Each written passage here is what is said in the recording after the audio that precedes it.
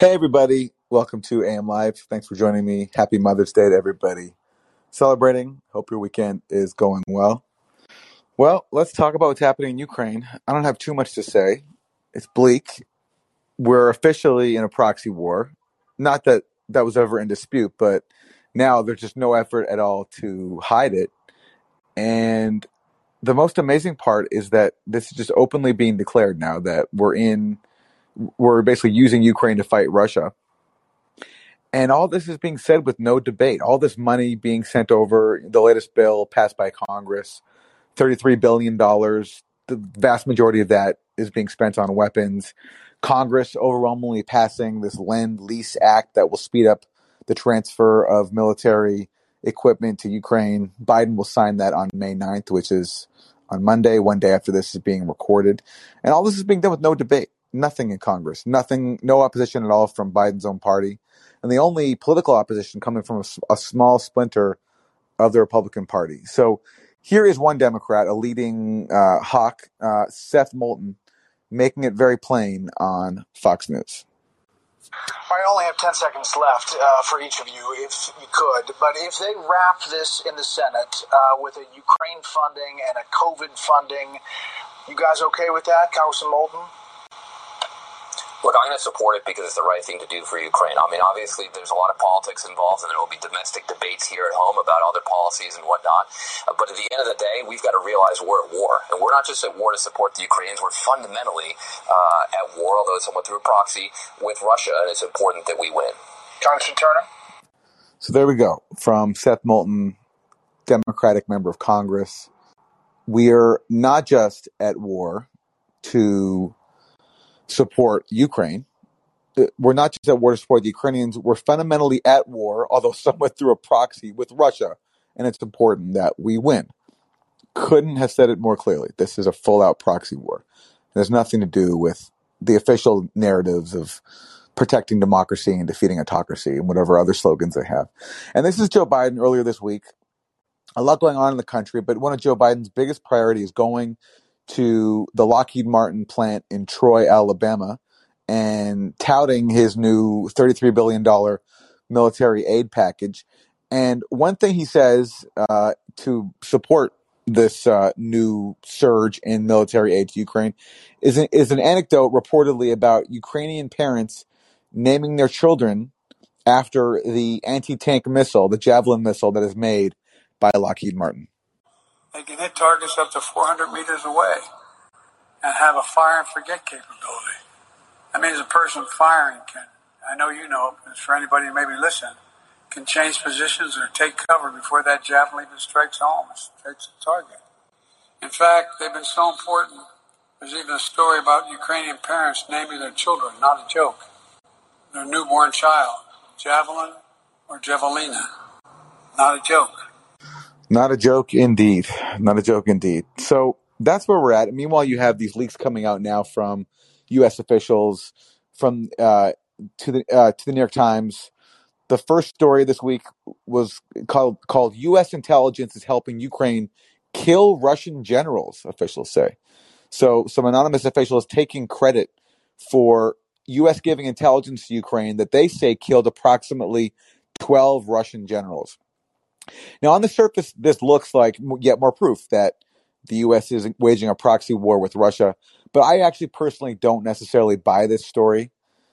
If the U.S. was actually giving intelligence that was killing Russian generals, I have a hard time believing that U.S. officials would actually be leaking that. I just don't see it. I see this as a propaganda tool to promote the U.S. involvement in the war, to try to take credit for whatever successes Ukraine has had, if they've had them, and to basically increase the pressure on Congress to continue funding it, because the U.S. can claim that they're having quote-unquote success by killing Russians, which will appeal to many people inside Congress and certainly inside the media. And one reason I don't actually doubt the story, I don't believe the story is true, is because they say that one of the ways that they were able to find these Russian generals and provide intelligence that could kill them is because supposedly these Russian generals were speaking on unsecure phone lines.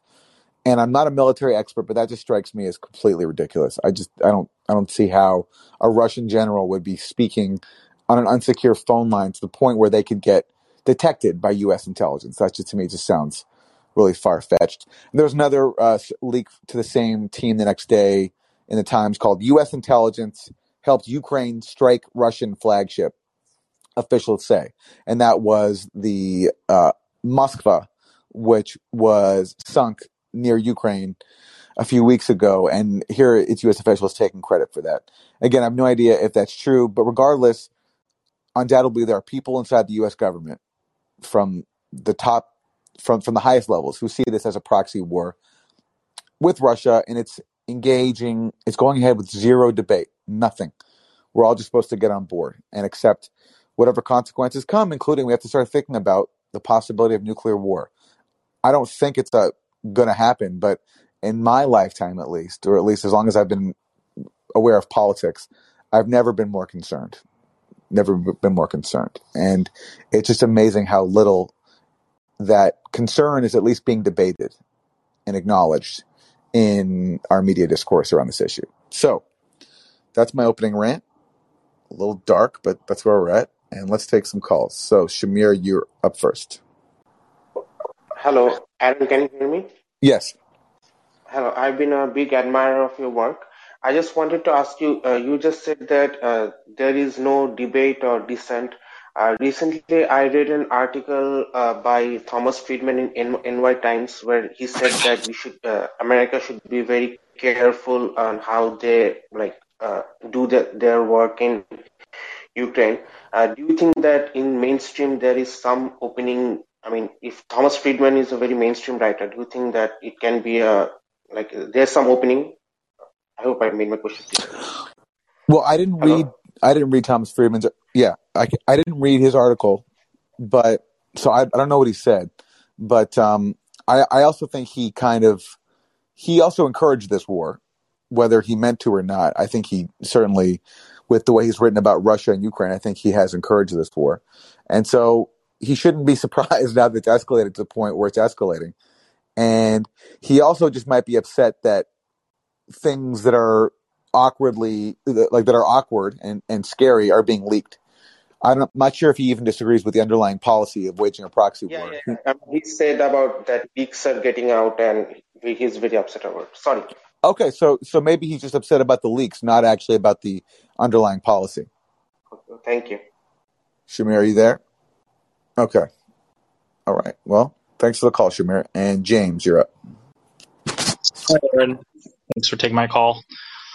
Just going back to theory of international relations, that a lot of foreign policy is related to domestic initiatives. How much of the clarion call and just push for essentially proxy war of Russia, I mean, that clip that you played from Fox News from that Democratic representative or congressman or senator, whoever, full on admitting just straight up, yeah, we're at war with Russia, it was pretty shocking to hear, actually. But how much of this do you think is just kind of related to incumbent parties wanting to possibly capitalize on supposed public support for helping Ukraine by just profligate spending and just no accountability on how billions of dollars of aid is going supposedly to Ukraine, but we all know a lot of that's just going to be used to fuel the military industrial complex and their proxies. But do they think this is some kind of way to gin up support for upcoming elections? You know, in the case of the Democrats for the midterms of 2022, or the Conservative Party in the UK, you know, being on the rocks politically. Like, a lot of this just seems to be, they just seem to be pursuing this very hawkish stance against Russia and just giving Ukraine billions of dollars of aid without any real consideration of what that means and, you know, whether or not we can even afford it, given, you know, inflation is at an all-time high and people are struggling, and the government's like, yeah, but, you know, support Ukraine, guys. What you think? Yeah, I think they might think that this will get them some domestic support, and they've tried out lines like Putin's price hike. If you remember that, it's kind of dead now because it was a dud. You know, we're basically to blame instead of taking responsibility for rising gas prices, rising prices for commodities. They're blaming Putin. So Putin's price hike, that was the big campaign. It didn't work out so well. And so, but they might think as if somehow this is going to work for them, because they might believe in their minds that, yeah, the cause of a NATO proxy war in Ukraine is something that most Americans want. But there's no polling to suggest that. And so to the extent they believe it, I think they're living in a complete bubble that has been encouraged by MSNBC and CNN, where, in the green rooms of MSNBC and CNN, yeah, there's a lot of support for this. And if that's all you're tuned into and all you do is read foreign affairs and the Washington Post and New York Times op-ed section, you might think that most Americans will support you on this. But there's no polling at all, at least that I've seen, that shows that this is a domestic winner. Because why would it be? Do most Americans wake up every day and think about how we can better arm Ukraine and why it's important to defend at all costs Ukraine's right to join a hostile military alliance on Russia's borders? It just, and then asking them, as the Biden administration is doing, to shoulder the cost. So to say, yes, you're going to have to suffer, your food prices are going to rise, your gas prices are going to have to rise, but it's for a good cause. It's a sacrifice that you have to make. That's what Stephen Colbert said back at the early stages of this proxy war of the Russian invasion. He said, this is the price we all have to pay or something for, I don't know, democracy or freedom. And I'm sure these people believe that, but of course it's completely delusional. Yeah, I mean, I'm just reminded by Michael Tracy's photo of that receipt that had $1 just ad hoc added support for Ukraine. It wasn't even thing. Yeah, yes. For anybody who missed that, there's a couple who went to brunch. I think it was in Dallas, and they're showing their bill for their brunch meal, and there's like mimosas and whatever, chicken and waffles, whatever they got. And then there's an item that says for Ukraine. And the guy filming the video is like, I didn't order this. Like, I know I ordered a mimosa and a chicken and waffles, but I didn't order anything about Ukraine. And like, when did Ukraine, did I ever take money from Ukraine without them asking me first? Like, no. So why are they taking money from me? And that's exactly what is going on. Without any debate, we're all just supposed to pony up for this proxy war and not ask questions. And everyone's just supposed to be okay with it. That's just where we're at right now. Yeah. All right. Thanks a lot, Aaron. Thank you. Okay, Matthew. Hello. Hello. Oh, as you know, tomorrow is Victory Day, the day the Nazis were defeated in World War II. This is obviously a big holiday for Russia. That being said, do you fear that Russia will declare war and up the ante, as it were? Because right now this is like a special military operation in the eyes of Russia. That means they're holding back, essentially. I believe this is because, in their eyes, this isn't a war, and they haven't mobilized because they don't think it's a war, but a special military operation, and they don't think they need to put the effort in. Do you think, and that's because they're winning, as it were, on the battlefield? Well, I'm not sure. From the people I follow, like Scott Ritter and company, they say this. I believe it for now. Do you feel like they might change it at a point and say, okay, we're going to war, and that means striking across NATO border? Because in my eyes, the reason that hasn't happened yet is because they it's in their eyes a special military operation. Yeah.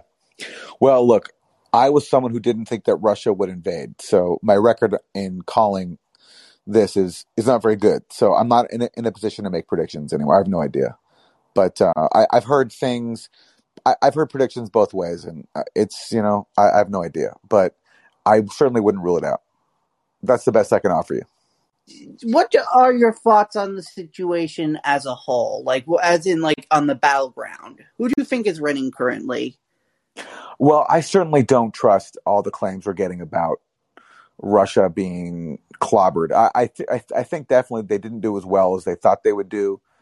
And it's plausible to me that they expected to be welcomed and got a very rude awakening when they actually came in. That makes sense. But this notion that they've suffered all these huge defeats and it's not going well, I don't buy that, because, first of all, if you look at what information we're allowed to get on the Ukrainian side of things, there's no reporting from the front lines, or very little.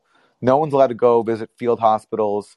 There's nothing on that. And that tells me that things are not going very well for Ukraine. I mean, look what's happening right now in Mariupol with the Azov battalion basically saying that the Ukrainian government has abandoned them.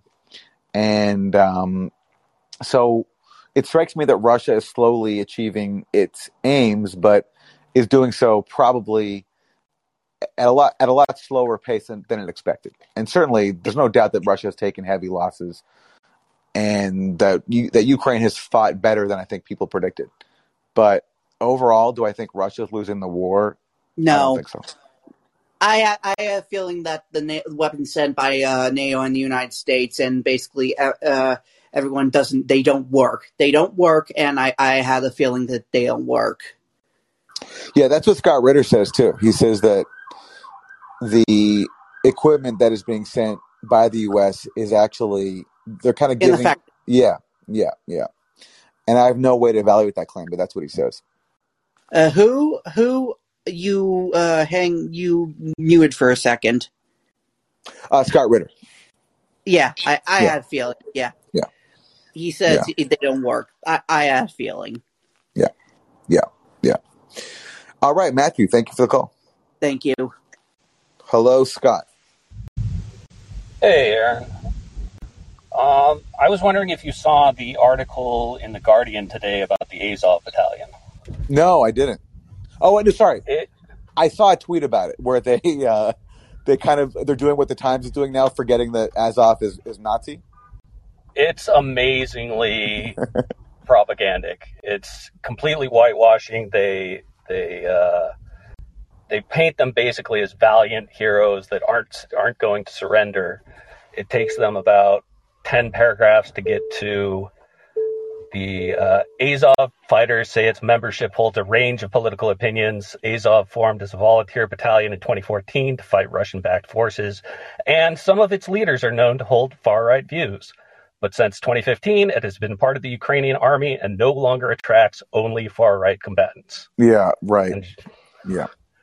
It's just incredible. If you want to get frustrated, I suggest reading the article. Yeah, there's a line in The Guardian that Ali Abunimah tweeted out where he says this: the Azov Regiment, which has in the past had nationalist far-right affiliations, was a militia formed to fight the Russians after the invasion of Ukraine in 2014. So now it's, okay, yes, they had these far-right affiliations, but that's all in the past. Now they're a bunch of moderate rebels, basically. That's the message. It's extraordinary. It's absolutely extraordinary. They don't take into it, like the people are still wearing Nazi symbols and they're just ignoring that. Yeah. And you compare that to how all these outlets used to acknowledge very clearly that Azov is Nazi and fascist. So, for example, The Guardian in March 2018, so 4 years ago, it described Azov as, quote, a notorious Ukrainian fascist militia. But now you can't anymore. now all of a sudden you just can't do that. It's so striking. It's so shameless, and everyone's doing it. The Guardian, the New York Times, the Washington Post. It's been it's been a slow creep. So first, so when the Russian invasion first happened, first it was Ukraine or Azov was a far right nationalist group, and then that slowly went away. And now it's just become a militia, which it has in the past had far right ties. It's just, so I don't know. The next thing you know, like they're going to be in like a year, they'll be described as being like pro LGBTQ plus pro abortion moderate group of activists. I mean, like that's where it's going. It's so ridiculous. Yeah, that's what was most shocking, just the change in tone and how matter-of-factly it was just like, oh, the Azov Battalion is fighting to the last man, not going to surrender. Yeah. But thank you for taking my call. Thanks, Scott. All right, Rudy. Hey, Aaron, what's up, man? How's it going? Pretty good, man. Just enjoying your show again. Thanks for all the good work that you do. And what's just going through my mind is just, I think, our psychopath rulers are running out of tricks. And I think the hubris is still there. To think that we're able to just squeeze Russia and just pretend that we're not doing it, to just keep punching them, keep poking them in the face, in the eye, and just keep saying, we're not doing anything. And I think it's been, obviously, it's worked before, right? We've been able to do all kind of things to the Afghanis, and they've not been able to have anybody hear them. We occupy what percentage of Syria, and still, nothing comes out. But I don't know. These guys have bitten more than they can chew, and I don't know that they. Uh, Chris Hedges says that they know basically that the game is up, and then they're just trying to grab as much as they can.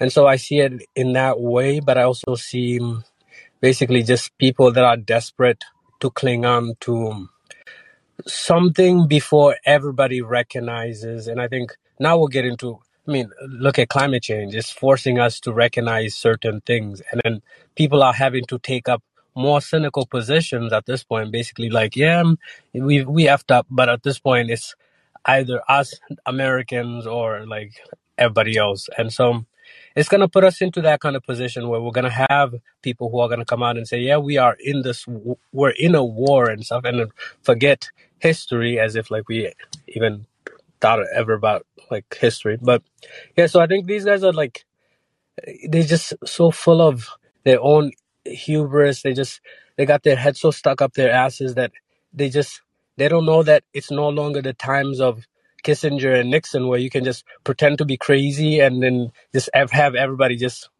fall in line. Like the Russians at this point probably don't. They're looking at things and they're like, yeah, we don't really have many more steps backwards that we can take.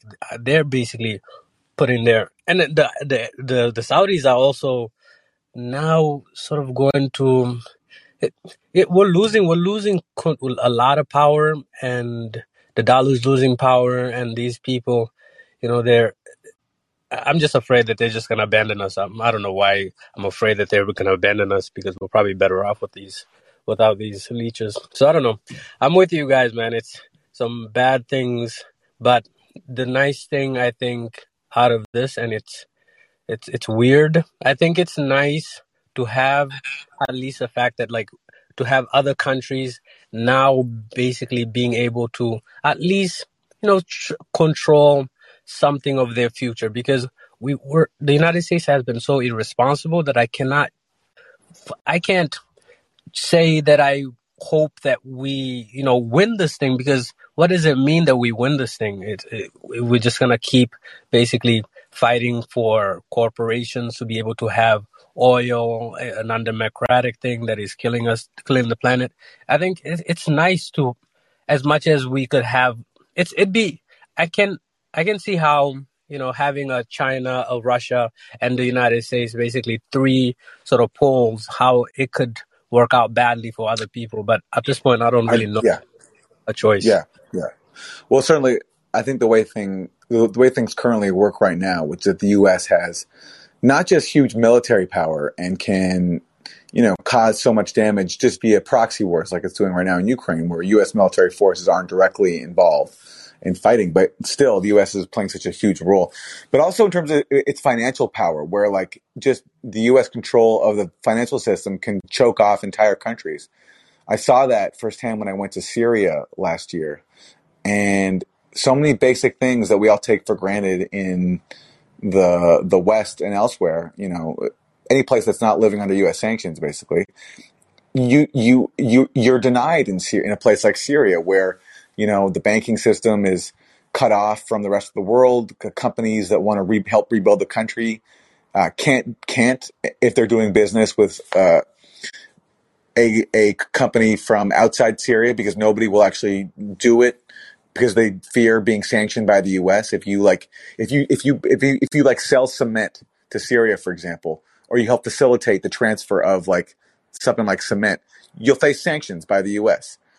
And so so that system where the U.S. just at the flick of a pen or a keystroke can just cut off economies and prevent them from surviving and rebuilding in the case of Syria, that just doesn't work. And so that needs to change. And so I think anything that can undo that, I think, for me personally, is a positive development. And we'll see. We'll see what comes of the war in Ukraine. It's yet to be decided. And I wonder, by the way, I'd love to know one day what was the thinking in Washington and what was the motive, and how much were people in the Biden administration motivated strictly by revenge, where they felt as if Russia spoiled their plans in Syria, because it was Russia's intervention in Syria that was decisive in stopping the Al-Qaeda dominated insurgency that the U.S. was supporting.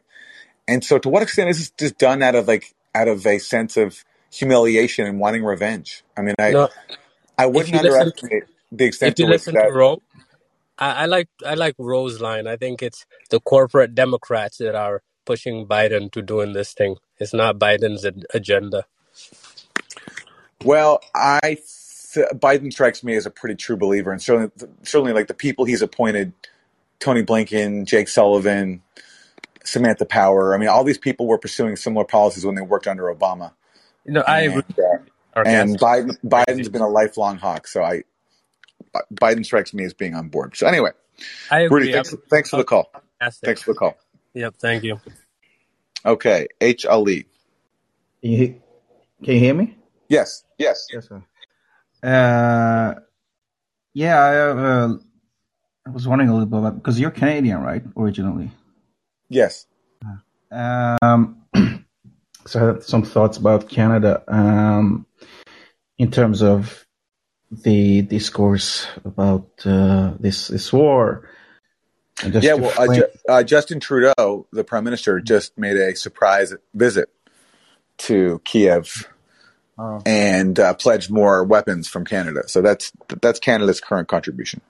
Yeah, yeah. Because just to frame it, like I'm not like very well read on Canada, but I remember when Justin Trudeau like touched on my general radar in politics like 5-6 years ago or whenever, and we were all like very impressed with him sort of because we were naive, and he was sort of like your Obama, like he was so modern and so even handsome, and he seems so progressive on environment and stuff like that. But then since then, like gradually, it's been like, you sneaky motherfucker. It's like it just seems like I feel like I've been like I was being very naive, and Trudeau or his line of politics in Canada is a lot more cynical, and a lot more like really like traditionally more right wing than I thought. So I'm thinking, and now with this war, it didn't come as a shock, but it's like, I don't know, maybe that whenever you hear Canada's done something that is like typical of the pro-war side, or like it's very not balanced, maybe to someone like me, it comes off as like I react more to that, whereas when it comes from the American side, it's like, yeah, that's to be expected. So, but well, look, Canada has a reputation that's completely undeserved of being somehow pro-peace and having an independent foreign policy, independent of the U.S. And part of that comes from the fact that it didn't officially participate in the Iraq War. Jean Chrétien, who was the prime minister at the time, I think it was Jean Chrétien. I don't actually remember. Maybe it was Paul. Anyway, Canada officially did not get involved in the Iraq War, but it still offered support to the U.S.-led coalition. And a similar thing with Vietnam, where Canada wasn't officially fighting in Vietnam, but it still armed the U.S. force there and helped it in other ways. And so it's always been really good. And liberals in Canada, especially like Justin Trudeau, are good at this, at pretending as if they're independent, but really just always following U.S. orders. And that's why if you look at, some of the major coups carried out by the U.S. in the Western Hemisphere in this century, Haiti, 2004, Venezuela, the ongoing coup attempt there, Canada's played a huge role in that, especially in Haiti. So Canada's reputation as having this like independent streak is it's fiction, basically. It's totally undeserved. Yeah. So if you would like compare the discourse about this war and the actual politics between Canada and the U.S., what's your general? I mean, do you think they're like even more hawkish than the U.S., or do you feel the same? Like, is there anything that you feel is like different about Canada compared to the U.S. in this circumstance? Well, in Canada, there's a pretty big pro-Bandera Ukrainian lobby. Yeah. So basically, Ukrainians who identify with the Bandera wing of Ukraine, which is nationalist and even Nazi. So that's influential, but there's also a similar contingent here in the U.S. So no, I don't think there's a big difference. I think the basic through line is that Canada follows the U.S.'s orders. But do you think you feel it's basically just the same, or is one side slightly more like right wing or hawkish or whatever? I don't think. I think they're equally hawkish. I don't think. I don't see any. If you look, for example, like you can always tell how constrained and narrow debate is, and just how kind of like completely one-sided a country is without any real diversity. If you look at the positions of the most fringe, like dissenting party, so the party to the furthest left of the spectrum inside the mainstream, and so in the U.S., obviously that's the Democrats, and in Canada it's the New Democratic Party. And if you look at the Democrats, like for example Matt Duss, who's Bernie Sanders' foreign policy advisor, he thinks that Biden's policy is great. He has no problem with it. He says it's exactly what progressives should support. He says that no one has any serious solution to solve the Ukraine conflict diplomatically, and says that basically all the solutions that have been presented to resolve it with diplomacy amount to surrender on the part of Ukraine. That's the position of Matt Duss, who's supposed to be a progressive who works for Bernie Sanders. And then same thing with the NDP in Canada. It's still total support for the proxy war. No one even acknowledges that there was a coup in 2014, that there is something called the Minsk Accords, which was reached in 2015, which present the only diplomatic solution to this whole thing. Either they omit it deliberately or they don't even know about it, which I'm not sure which is worse. So that's our spectrum in both the U.S. and Canada. So I don't see a big difference. Well, thanks for taking my call, and thanks for your good work. Thank you. Thanks. All right, Greg, you're up. Aaron, hope you're doing well. I just want to bring to your attention and everyone else's attention, there's this interesting, disturbing video on Twitter, or it links you to YouTube, put out by the Special Operations Forces First Command. And it's this weird, like 2-minute ad, basically talking about how, if you join the Special Operations Command psychological warfare unit, you get to do psyops and around the world. And there's this threat, like in the video, it's like there's a rising threat in the East, and it shows all of these soldiers marching in China and in Russia. And, it's a very weird video, and I'm sure it is made to have a certain Pavlovian response for a certain kind of audience, depending on where they stand on the political spectrum. So, and Greg, sorry, who's behind this video? The Special Operations Forces, our First Special Operations Forces Command. You should be able to find it on their Twitter. And which country are they? Is this U.S.? U.S. Okay, yeah, United States. Yeah, and basically just saying, we operate in the shadows, and it's like, who pulls the strings? And it's weird video. I also wanted to respond to Matthew on what I thought was going on in Ukraine, because I follow the war day by day on Telegram. And to me, it looks like it's a bit of a grinding stalemate with, the Russians making small gains in some areas, and the Ukrainians making small gains in other areas. Like the Ukrainians are counterattacking in Kharkov, however you want to say it, right now. And the Russians, for whatever reason, have only put 5 battalion tactical groups up there, which is not enough to really stop an offensive from Ukraine. And so they're being pushed back there. But the Russians have also broken through in a pretty key town. Whether or not they'll continue to be able to make a breakthrough is questionable, since the Ukrainians have had a lot of time to fortify behind the lines and, fortify the other towns. The next town after Popasnaya, or I can't remember how you say it, is I can't remember the name of it either.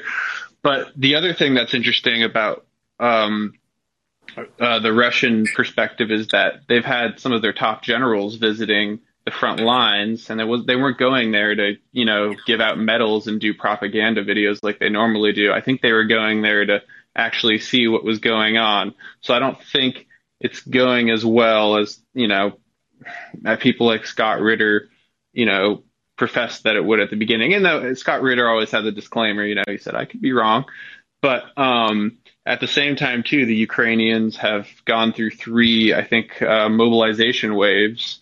So that's also not a great sign for them. And I think Zelensky announced today or yesterday that he's lifting kind of the restrictions on foreign visas. So basically, people will have an easier time entering the country to join the Ukrainian military in whatever capacity they choose to do so, which at this point, there's so many articles coming out where it's like, there's that Canadian sniper Wally who went there, who was super excited. Like there's an article like before and after, like a meme of it where it's like, he's like, oh, I'm going to go to Ukraine and kill Russians and win the war for the Ukrainians. And he recently left Ukraine and he was completely demoralized by his experience fighting with Ukrainians. And there's videos I've seen of Ukrainian soldiers, basically bitching out their command and saying, you guys sent us in with shitty gear and, not enough material to fight the Russians.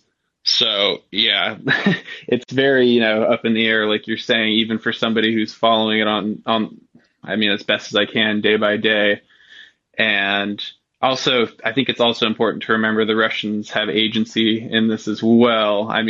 It's important to remember, China and Russia, they're making moves around the world and they're not stupid. And, Putin just met with the leader of Saudi Arabia, Mohammed, or MBS. And, it was a pretty friendly, rosy, meeting compared to the one that happened recently with Blinken. So I don't know. I think it's important to think about it economically. I think we're going to see a world where the United States, unless it somehow is able to, at least it might have Europe on its side, but I see the global South kind of turning its back towards the United States. Like I think in Brazil, I don't remember if it was Bolsonaro or Lula or who said it, but one of them had the idea of creating their own, I think it was Lula actually, their own currency like that was separate from the United States, which seems like a good way to get killed by the CIA or overthrown. But so I think there's a lot of interesting stuff going on. I'll shut up now. And Lula also said this week that Zelensky is equally at fault for this war as Putin is, which was a pretty bold thing for Lula to say, especially given the history of U.S. involvement in his country and backing coups, especially against his side of the aisle. So that was brave of Lula to say. Oh, one more thing. I saw. Did you see that Bono and some other guy are in Ukraine too playing music? And also when Justin Trudeau went to the embassy in Kiev and tried to raise the flag, it was kind of a failure. He couldn't raise the Canadian flag at the embassy. So, that's funny. No, I didn't see that. But yes, I did see. If anybody wants to hear Bono and The Edge serenading the proxy war in Ukraine, there's footage of that out there now. If you can sit through it. Greg, thank you for the call. Mm-hmm. Sam, you're up. Hey, Aaron. I'll keep it brief today. One is just I really have to stop saying it can't get any crazier, because every time I say that, it seems like it just gets even crazier. Because if you told me a month ago, 2 months ago, that Bush would tell the world that this guy is our Churchill, and the media would applaud that, I would say, okay, so you're reading something out of the Onion. I still cannot understand how it is that the media has this like huge lapse in memory. It's like, oh, look at that, George Bush praising him as a Churchill. I'm like, is that seriously where we're at? This war criminal could just say whatever, and it's like, it's so great. It's like, let's just get him. Hell, let's have Cheney also on TV and talk about what we need to do, because historically they've been great at these things. I've just never been amazed. I can't stop being amazed at how short term our memories are of everything. But like I said, I don't want to be after a year. I think I talk about Russiagate a lot, obviously, but this is what is behind all this. I mean, Russiagate helped normalize the neocon worldview. And there was a time when the neocon brand, as represented by Bush, was in the dumps, and that's why that's part of why Obama won, is because he was supposed to represent a break from the neocons, but instead they actually just rebranded under the kind of democratic centrism that Obama represents. And then when they suffered a defeat to Trump, basically their worldview was laundered via Russiagate. And so all of a sudden, if you wanted to be a proper liberal, you wanted to oppose fascism and tyranny in the face of Trump, then you had to basically believe everything that the national security state said in blaming Russia for Trump and also in saying about Russia. And that means also backing up all their top policy priorities, including using Ukraine for a proxy war against Russia. And that's what's happened. So it's for a media that bought into that and went along with it, it's totally natural that someone like George W. Bush is a voice of reason and, someone who can speak with a straight face about, defeating aggression, as if George W. Bush has any possible grounds to criticize anything about that, but that's just how our media works. That's where we're at. Well, yeah, I mean, when you had the Lincoln Project emerging and people talking about how Bill Kristol and all these other people were true Republicans, I'm like, oh, okay, we've literally sunk into, Alice in Wonderland territory. I'm glad it's out in the open. But no, I mean, if you have Blinken who got knighted, no, sorry, not Blinken, Tony Blair, who got a knighthood. And when asked about it, he said, the whole Iraq thing. And I'm like, yeah, sure. Just brush that whole thing into one sentence and move on. That's great. Like I said, I have to stop saying it can't get any crazier because, hey, maybe next month we'll have Cheney giving his input to MSNBC and them saying what insightful view it is. But anyway, I just want to keep it short and just say great job as always, Aaron. I look forward to tomorrow with you and Katie. Thanks, Sam. Thank you. Okay, Brian. Aaron, thanks for being here. It seemed to me from the beginning of this that the only sane way to react to the situation is to make some sort of effort at diplomacy. Now, I understand that there's no appetite for that really at all in DC or in the media, but I do still think there is value in us trying to talk about it as people who are anti-war.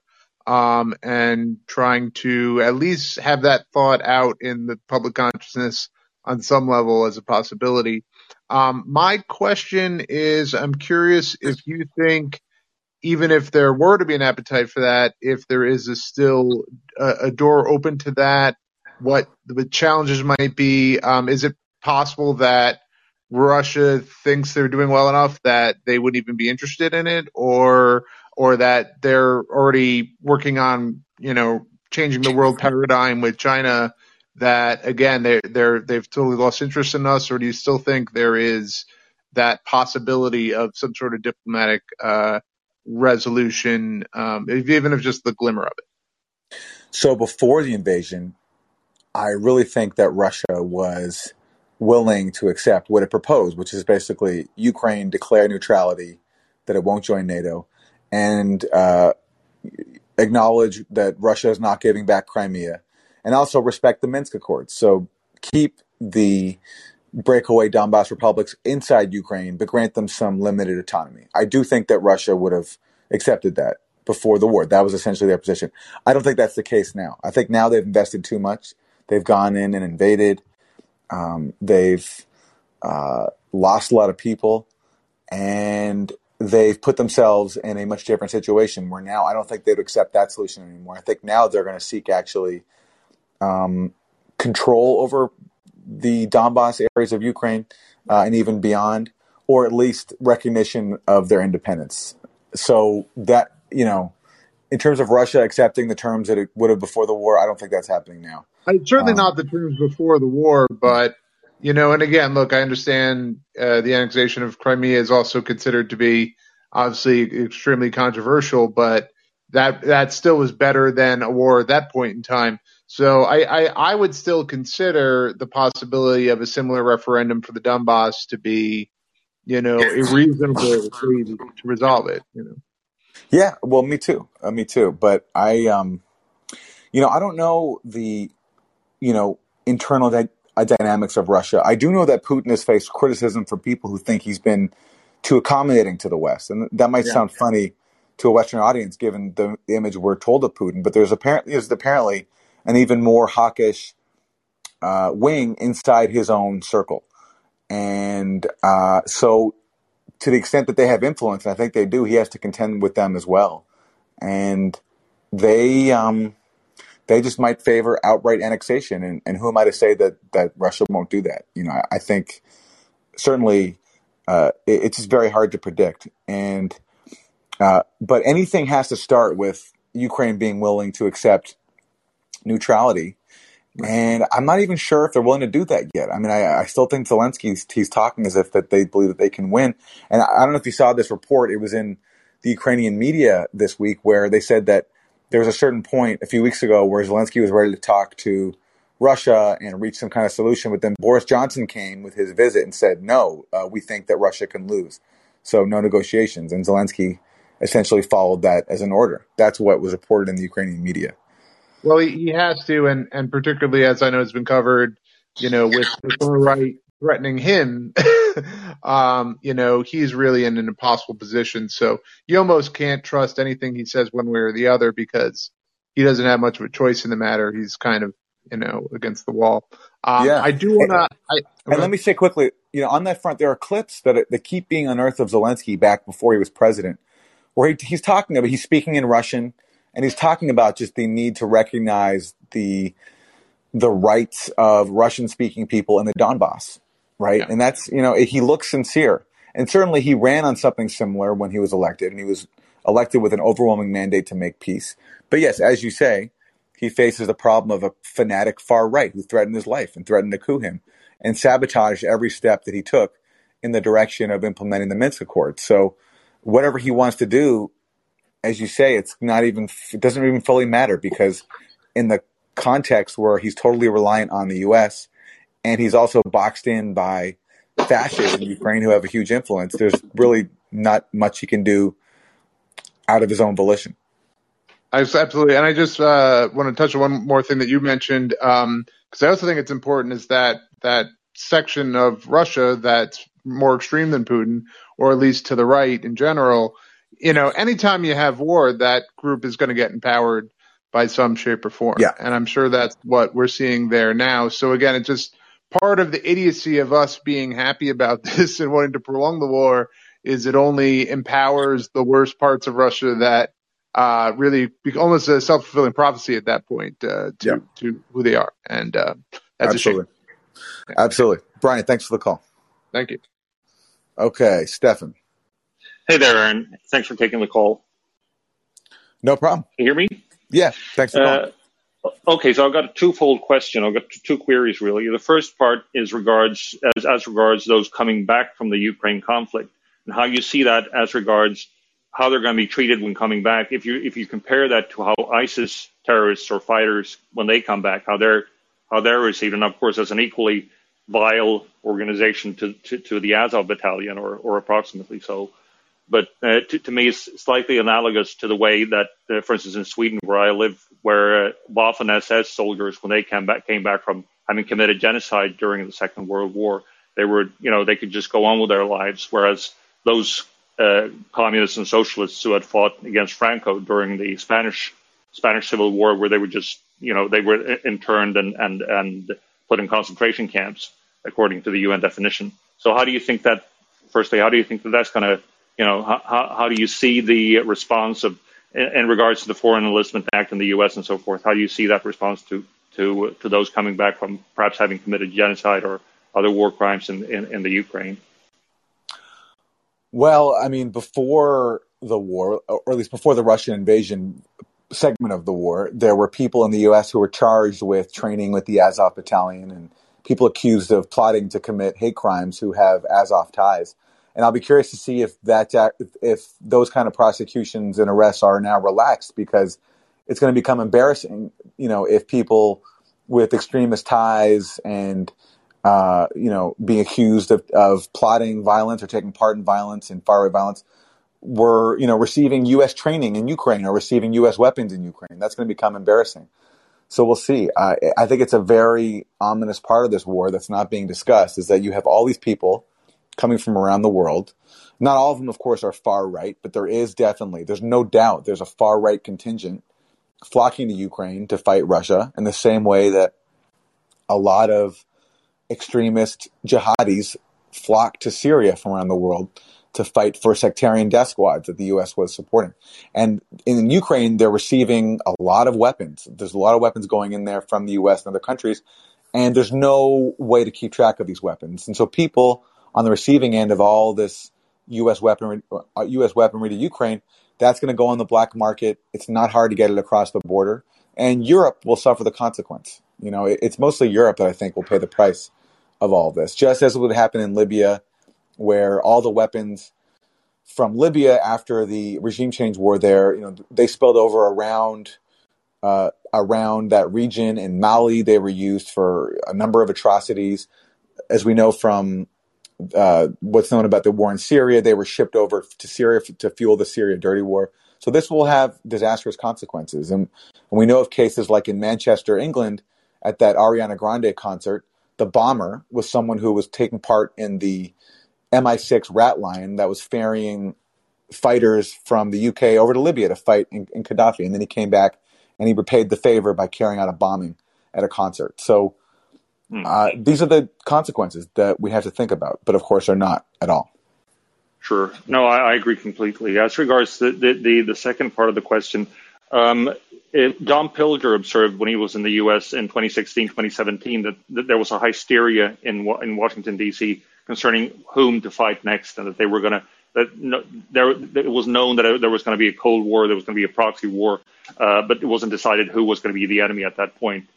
Now, doesn't it seem to you that the 2020 election, that sort of is the watershed moment for the choice of enemy? Because if the Republicans were going to win, probably it was going to be China, because Trump was gearing up to start a new Cold War with China. China was the antagonist. China was seen as what was portrayed, of course, in error, but portrayed propagandistically as the enemy and as the originator of the COVID-19 virus. Then Russia becomes the enemy with the ascension of Biden, and this is really why Biden wins, because it's more profitable to the capitalist system to have Russia, which is a much smaller economy and which has a lower GDP value than South Korea, to have them as the enemy than having China, which is so much tied into production in the whole capitalist world. Yeah, look, I think that makes a lot of sense. My only possible disagreement there is that the Trump administration still did a lot to contribute to this current situation. It was Trump. It was Trump that started sending javelins and stingers over to Ukraine because he wanted to look tough on Russia, because he was being accused of being a Russian agent. So, Lindsey Graham and John McCain were pressuring him, and he wanted their support. So he sent weapons to Ukraine that Obama would not send. And he also pulled out of the INF Treaty, which was a really reckless move. He also pulled out of the Open Skies Treaty. And that led to, that certainly heightened Russian fears that the U.S. was trying to encircle Russia with offensive weapons, because it was now pulling out of arms control treaties that prevented that, especially the INF. Yes. So Trump played a huge role in the background. But, I have to think, would this war have happened if Trump were in office?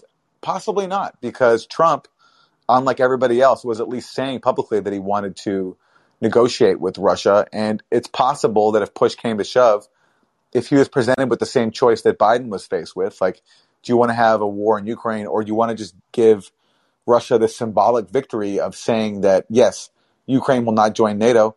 Given how skeptical Trump was of NATO in the first place, perhaps he would have done that, and that could have prevented the war. I don't think Russia would have invaded if simply the U.S. and Ukraine had said Ukraine will be neutral. So that's quite probable. However, he would probably gone after China, because then you had all of those people. You had all Lindsey Graham and all of those, and Bill Kristol, portraying the Uyghurs and as freedom fighters, when they had in the early 2000s portrayed them as terrorists. So yes, and it was Mike Pompeo, Trump's Secretary of State, who declared one day that there was a genocide going on in Xinjiang. Sure. And of course, totally for propaganda purposes, but sure. And who knows if Trump had a second term, what he would have done there. But, look, I was arguing in the 2020 election that a Trump administration would be more dangerous for the world than a Biden administration. I think that was wrong. I think I was wrong on that, because look what Biden's done. He hasn't even got back to Hard the to tell. He hasn't even got back to the Iran nuclear deal. Yeah. He hasn't done anything to drop the coup in Venezuela. All he's done, his only new initiative is basically starting a new war in Ukraine. That's basically what he did, and that's True. that's actually, I would argue, worse than anything Trump ever did. I hate to say that because I'm not a fan at all of Trump and the people he appointed, but what Biden did, I think, was agree. so reckless and possibly Certainly globally. Yeah. I mean, look at the famine now that's worsening because of the war in Ukraine. Higher energy prices for everybody. I mean, that's on top of of course, the most immediate victims are Ukrainians and all the needless destruction and death there. But this is a global issue now, and there's also, as we talked about earlier, it raises the threat, which is not slight, of nuclear war, which is the most, it's unthinkable. But Biden's done that, so. Well, the guys in control are not going to allow a nuclear conflict. That's not going to happen. I don't think so. Well, let's hope. Let's hope you're right. Okay. Well, thanks ever so much. Thank you for the call. Thank you. Thank you. No War Chris. What's up, Baron? How you doing, brother? How's it going, Chris? I'm well. Hey, I wish it was Saturday, not Sunday, but let's start. Hey, I haven't seen our buddy Kusha around in a while. I don't know what happened to him. He disappeared. Last time I saw him, Bree was telling him that he had to, ask a fucking question instead of just doing 50-minute long monologues. And now he's gone. So all right, yeah, Chris. Look, I don't want to talk about someone who's not here. So. All right. Well, I wanted to talk about one other person who's not here, which is Anna Kasparian. Did you have any? Did you see her video from last week, her meltdown? And did you have any reaction to the middle-aged McCarthyites videos last week that were pretty hilarious? I saw her having in her rant about the Democrats and having getting very emotional. Honestly, I truly don't. I have nothing to say about these people, except when they attack me or when they, laughably promote like deep state scams like Russiagate or whatever else. But otherwise, I don't pay attention to them. It's just not on my radar. Fair enough. I'm blocked, so I can't even see most of it anymore. So it works out well for me, and I'm happy about it. Anyway, I didn't have much to say. I just wanted to say what up, Aaron, and I hope you have a good rest of your Sunday, man. Thank you, Chris. Thank you. I look forward to Monday morning tomorrow. I'll see you in the morning. Sounds good. Thank you, Chris. Thank you. Have a good day. All right. Okay. MJ. Okay, MJ, we can't really hear you. Are you there? Yeah, can you hear me? Yes. Okay, that's better. All right. I just wanted to say quickly Happy Mother's Day to all the mothers out there. And I really appreciate your reporting, especially on the OPCW. I'm half Syrian, half American, and I've pretty much only got the Western perspective. So I really appreciate the reporting you've done. One of the stories earlier about Bush praising Zelensky as the new Churchill, that was a very interesting clown world story that we got. I thought that was pretty crazy. Another point, the manufactured consent for this war, like the switch was turned on like nothing and everyone was in war mode. Yeah. We can obviously blame Russiagate. I've got to the conclusion that I think education is key. And my question is, what do you suggest, like education-wise, to kind of help our Western friends, like kind of get up to speed with what's going on without getting called a Russian bot? So like a book to read or something, or is that what you mean? Maybe, I don't even know if a book to read, maybe like a certain video, or maybe like listening to a certain podcast or someone or historian, how can we get them on the right track? I mean, it's tough. I mean, there's, Oliver Stone made that movie Ukraine on Fire, which I thought was great. It wasn't perfect in my opinion, but I thought it was pretty good. It has a lot of just facts that you're not allowed to get anywhere else. So I think that's a good start. And I would recommend people watch the old interviews and lectures of Stephen F. Cohen, the late Russian studies scholar. And there's John Mearsheimer, who of the University of Chicago, and his lectures on YouTube, which are really popular about it, where he basically says that the crisis in Ukraine is the fault of the West. That's been viewed millions of times. So I'd recommend that, especially to people who are very immersed in Western sources, because when you hear when you hear like someone who's not mainstream say the same things, people have a harder time accepting it. But when you have someone like John Mearsheimer, very credentialed, comes from University of Chicago, he puts things in a very clear way, and he's very knowledgeable, and he's very establishment. So people like sometimes are more receptive to that. So I would suggest that, and also Stephen F. Cohen, who's a really brilliant scholar who passed away a few years ago now, but he wrote a lot about this and has a lot of lectures about it too on Ukraine. Thank you so much. I really appreciate the suggestions. Thanks for the call. All right, Holden. And Holden, if you're there's a microphone button in the bottom right. Are you? Oh, I just saw that. Sorry, this is my first time using this. How you doing? Well, welcome. How you doing? Great. I love your work. I'm like a avid Jimmy Dore, Useful Idiots listener. So, my question to you was, since like looking at it, like the conservative and Democrat, like both of them don't really seem to be in an anti-war stance. With elections coming up and 2024 coming up, what do you see as kind of like a beacon of hope to kind of correct the ship? Do you think it can be corrected?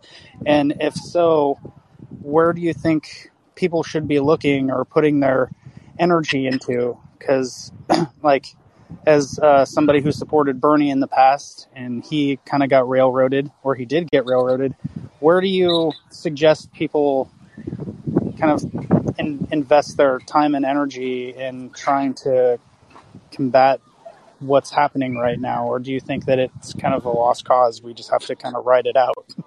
Well, I do think it's kind of a lost cause. I do. But the thing is, that doesn't matter, because no matter what, if you care about something, you still have to try your best to address it, and make things better. So, but yes, if I'm giving you my objective evaluation, I think things are so bad where, just you mentioned Bernie, the fact that Bernie Sanders' foreign policy advisor has nothing critical to say at all about Biden. Yeah. And doesn't see any reasonable diplomatic solution to the crisis. I mean, that says how far to the right our political spectrum has gotten on foreign policy. So in that situation, it's very difficult, especially when the entire media is in lockstep with the policy, except for like Tucker Carlson. It just makes things very, very hard. So in terms of suggestions, I'm not a political organizer, so I don't know what people should do. I just try to do my best to give people the facts as I understand them, and hope that helps. But beyond that, I'm not politically, I'm not an organizer in that way. So I just don't think I have any more to offer on that in terms of what to do. Well, thank you very much. I enjoy everything you do, and always look forward to seeing you on all these shows. So I appreciate that. Thanks, Holden. Thank you. Thanks a lot. Okay, Deborah. And Deborah, if you're there's a microphone button in the bottom right, which you can hit to unmute yourself. There you go. I'm here. Can you hear me? Yes. Hi. Okay, this is the thing. Do you not find it terrifying how everybody, the United States and a lot of others, have gone along with this when it's so ridiculous on its face? And how can they not know? There's other sources out there that are saying none of this bullshit is true. And not only that, what are we going to do when Joe does go down, which George Galloway asked today, do you really think he's going to finish out his term? Then what? It's like, I'm just wondering, when the Republicans take over, can they get rid of both of them? I'm just wondering what you think. Yeah, what I think is that it's a scary time. It's a very, very scary time. And the level of danger is not being appreciated and discussed in our media. And that's scary. It's scary. In terms of what will happen, I have no idea. I just know that this is a very dangerous moment, the most dangerous moment that I can recall in my lifetime. I agree. I guess I was just wondering about the Kamala thing, because George Galloway was asking today, can they take them out in one fell swoop? Can they do that? If they impeach Biden, can they go, by the way, her too? Because she goes along with all this, but, well, she doesn't have anything to say because she's a bubblehead. But, Yeah, I don't think you have to worry about Kamala, honestly, because it's like she did so terribly in the primaries. She had to drop out after claiming she was a front runner pretty early on, and they all know it's obvious from the leaks that like she's not very well liked inside the White House, and that they know that she can't win. So I'm sure they'll find a way to get to get her a job somewhere else, maybe appoint her to the Supreme Court. I know there was talk about that. Yeah, but no, there is so much dirt. There is so much dirt. Oh my gosh, she was horrible. She was horrible in California. Yeah, I mean, she shielded priests that molested little children, and she shielded them. This is the person that we want to be our president. Okay, well, I haven't heard that one, but I've certainly heard that she, did a lot of terrible things, and yeah, that's one of the things. Okay, well. Anyway, I just wouldn't. I personally don't think that she has a. I'd be shocked if they ran her for president, and certainly I agree that I don't think Biden will run again. If I was making bets at no, but I'm not talking about that. I'm talking if they do manage to remove him, then she's still the next in command. Right. Well, hey, that will be interesting. If we get to that point, because everyone hates her. I'm sorry to bother you. No, it's fine. It's fine. Thank you. Thanks very much for the call. Thanks for the call. All right, thanks, Aaron. Bye. Okay, bye-bye. Okay, Salim. Hey, Aaron, how you doing? Hi, how are you? Good. I'm not sure if you've discussed this or not, but I have a sort of a secondary view to the Ukraine conflict. I think it's kind of a dual containment policy with the goal of not just weakening Russia, but ultimately dismantling the European Union. And the reason I think about that is the following. Okay, Celine, if you're there, I lost you. Aaron, can you hear me? Yeah, I can hear you now. So okay, I lost you. So I lost you after you said the reason I think that is the following. Oh yeah, the reason I think that is because I think we've reached sort of a peak petrodollar, right? As the global economy or global industry is moving toward like a renewable. Right, the demand for sort of this sort of a petrodollar scheme is going to diminish, and the sort of the biggest competitor strategically to the U.S. dollar is the euro as a currency. So if you look at the global transactions of dollar versus other currency, number one is dollar, almost in parity with the euro, and then the distant third is the Chinese currency, basically right now.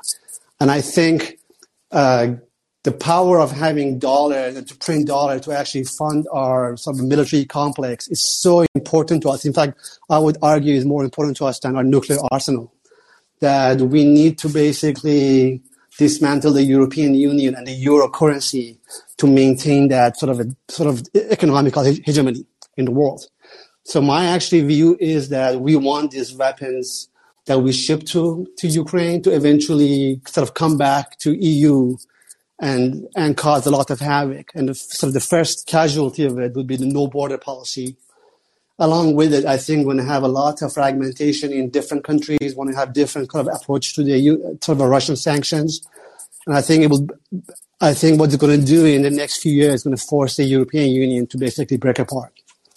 And, which is, I think, what actually the Brits want that. When the Brits left the European Union, they're in a very good position to be the leading power of the Europe, right? But as long as the European Union is intact, it's very difficult to do that. So the Brits are incented for the European Union to get fragmented. We are definitely very incented.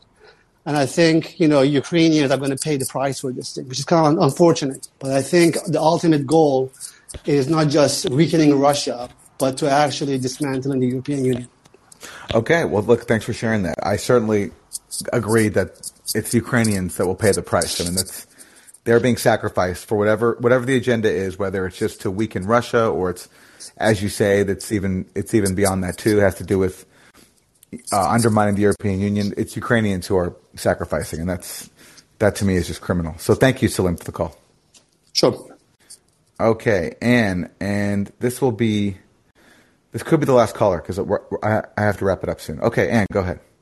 Hi, Aaron.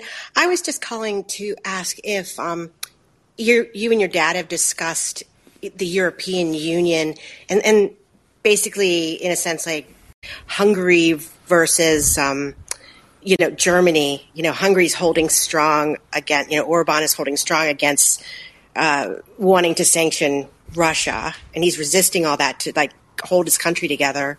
And I was wondering what you thought about that because of your family heritage. And then versus Germany, that just seems to be just wanting to rapidly deindustrialize itself. That's the way I understand it. They're refusing. They're basically many countries don't mind destroying themselves for this. I found that shocking because I didn't realize they would follow the United States down the rabbit hole like that. Well, I totally agree with that too. I find that so confusing. Previous chancellors, Angela Merkel, and the other chancellor, I forgot his name, but the guy who now works for Rosneft, he basically is, he's the chair, or he's a chair or something of the Russian oil company, or has a high position. His name escapes me right now. They always, I think, skillfully navigated the difficulty of being on Russia's border, but also being a part of a European order that is totally subordinate to the U.S. And I think they always managed to walk that very fine line pretty skillfully. But Schultz, the chancellor right now, has totally abandoned that. He's just, initially he resisted the calls to abandon Nord Stream 2. But since then, yeah, as you say, he's helped destroy or sabotage his own economy. And why he does that, I have no idea. And why the Greens in Germany are so determined to serve the U.S. agenda at the expense of their own country, it doesn't make sense to me at all. But that's just one of those things that maybe we'll find out later what was going on. But in terms of Hungary, I don't have too many thoughts on that because I haven't followed it closely. Although, as you point out, half my family is from there, and I should follow it because it's interesting.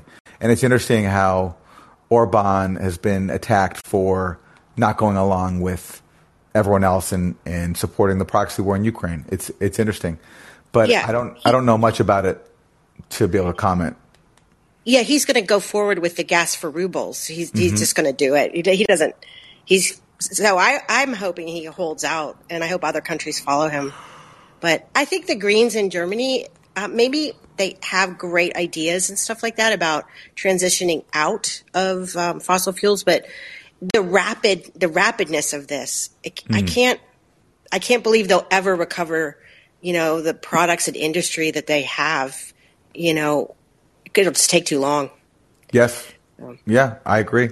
It doesn't make sense. And that's from the Germans I know, they talk about even right now, some shelves in grocery stores not having what they need. And so they're already really feeling the pinch. And why the government doesn't seem to care, or at least hasn't done enough to address it's beyond me. It doesn't make sense. Great. Well, thanks very much, Aaron. Thank you, Ann. And thanks everybody who tuned in today. I really appreciate you spending the time. I'll be back on here tomorrow morning after we do the Useful Idiots Monday morning recap show on YouTube. That will be on here at 11 o'clock Eastern Time a.m. with Katie Halper. And otherwise, have a great rest of your day. Thank you for joining me. Bye, everybody.